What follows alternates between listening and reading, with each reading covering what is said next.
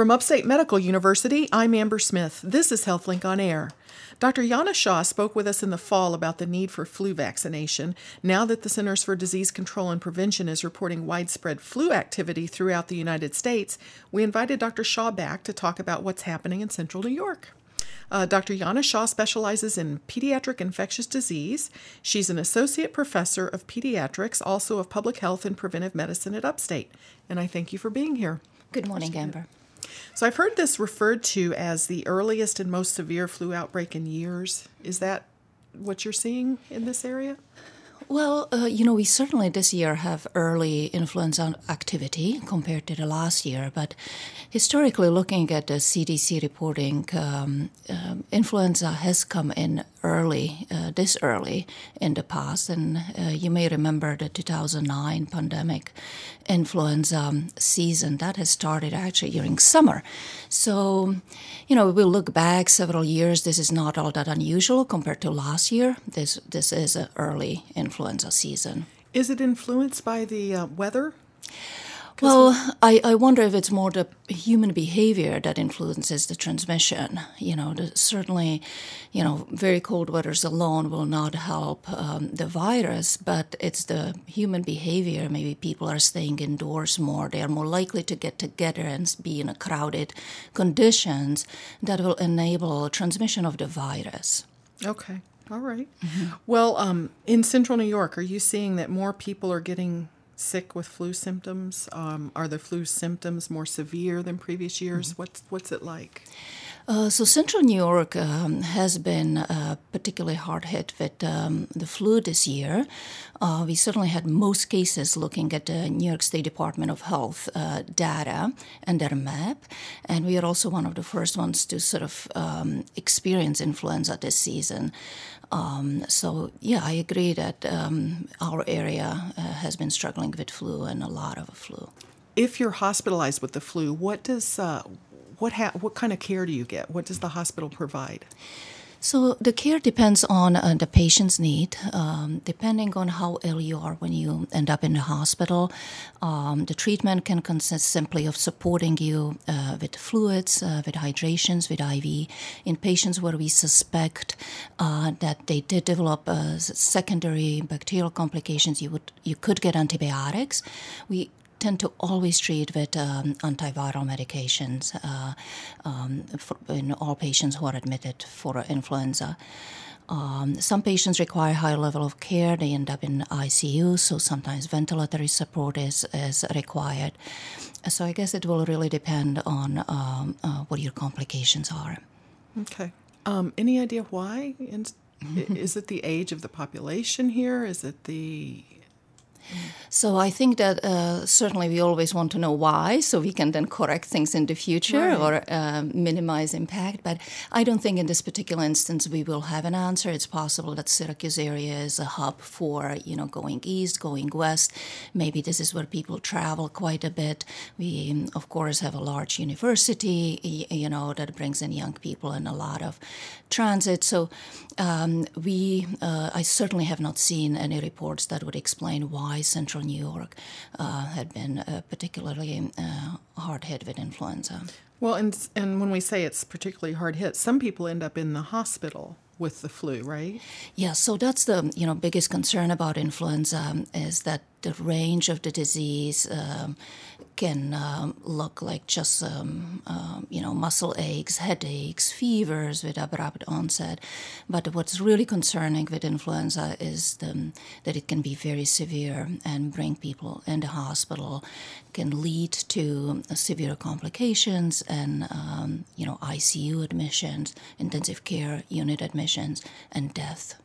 So it's the complications really that would make someone be hospitalized.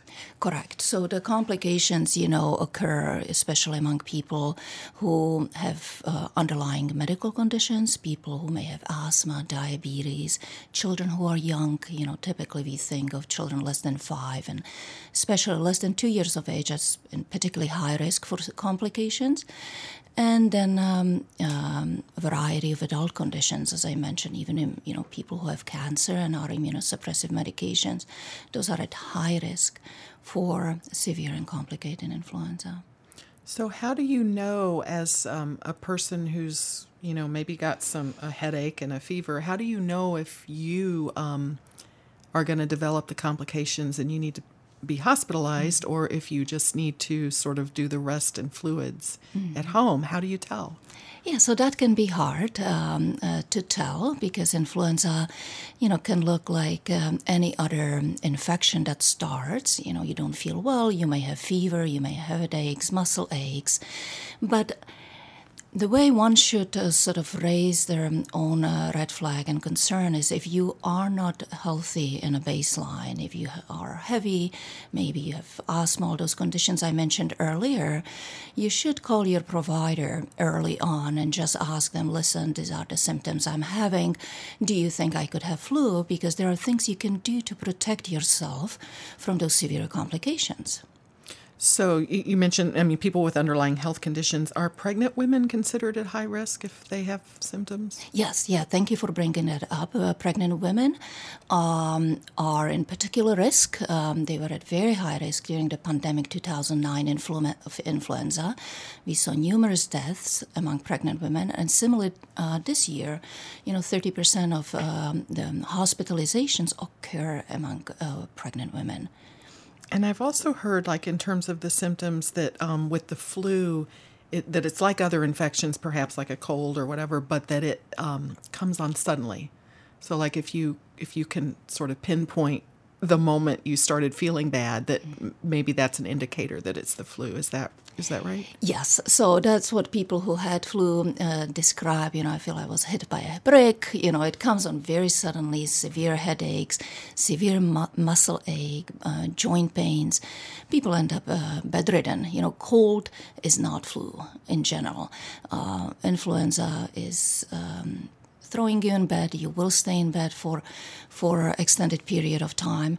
So for people who are lucky and don't end up in a hospital, they tend to lose quite a bit of time at work. So that's sort of another downside of getting ill with influenza, is that you will be out of work for a while. How long does it last? So it depends on an individual. It can last up to a week, and then you will continue just feeling tired and sort of having slow recovery and regaining strength. So flu tends to wipe us out. So you may be wiped out for a week, but then also still not really back to yourself for a while after. Correct. So the convalescence alone, the sort of healing stage, can take a few weeks. This is Upstate's HealthLink on Air. I'm your host, Amber Smith, talking with pediatric infectious disease expert Dr. Yana Shah. We're talking about this year's flu season, which the Centers for Disease Control and Prevention is reporting as having widespread flu activity throughout the United States. What is the flu like doing in the body? Does it stay in the respiratory tract, or what is it doing that's making us feel so bad? So influenza is a respiratory virus, yes, so it enters our body through our noses and throats, and it infects those sites.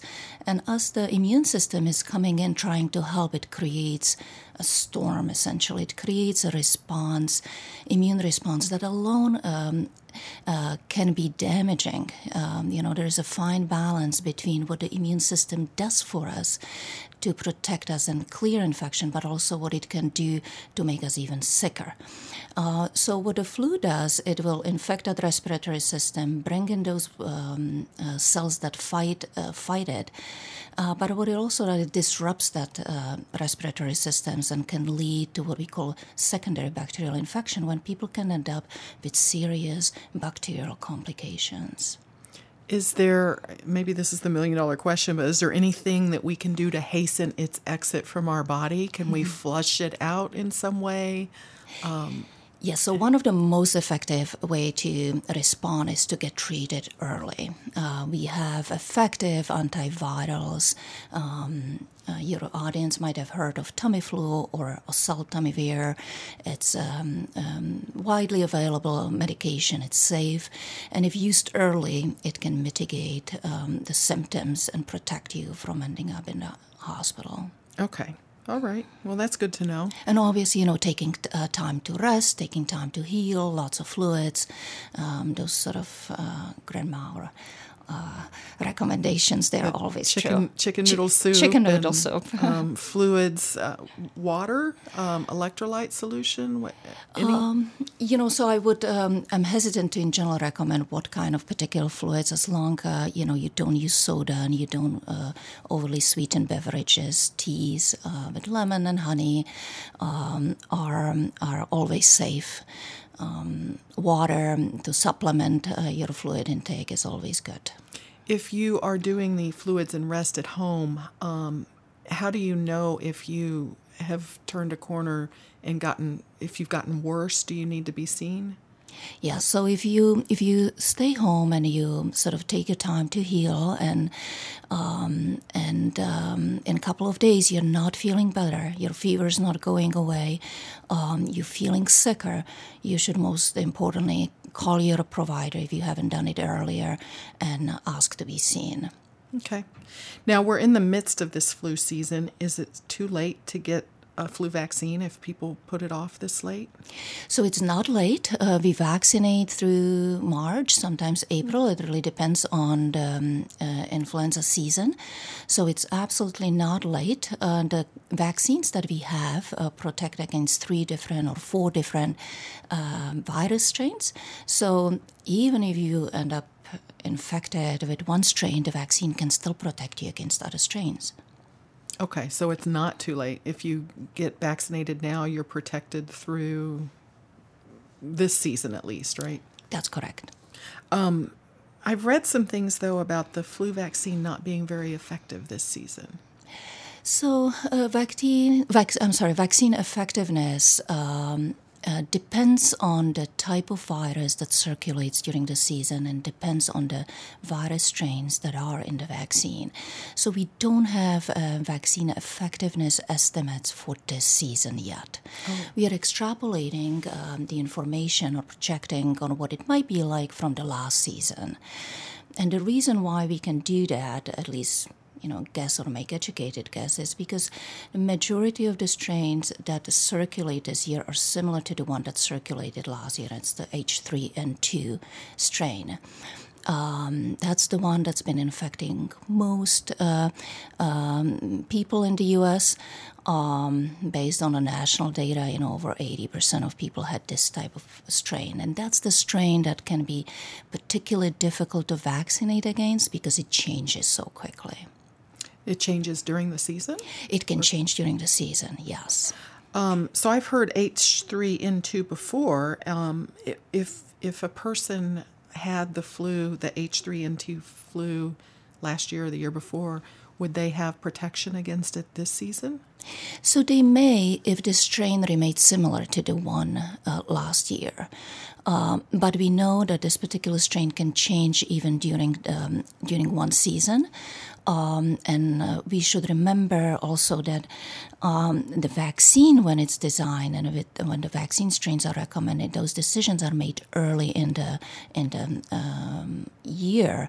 So typically in January, CDC will decide what strains will be represented in the vaccine. So, between January and by the time the flu season hits, the virus had time to change its appearance. So that will impact the vaccine effectiveness. And H3N2 is the strain that likes to do that. So it's sort of a prediction they have to make several months ahead of time so that there's time to make the vaccine and distribute it, right? Exactly. It takes 6 months to make influenza vaccine. So the experts, they make educated guesses or predictions or projections, whatever we want to call them. But they are not perfect because the nature is not perfect. Right. Well, thank you very much. This has been very informative. My guest has been Dr. Yana Shaw. She's an expert in pediatric infectious diseases. I'm Amber Smith for Upstate's podcast and talk show, HealthLink on Air.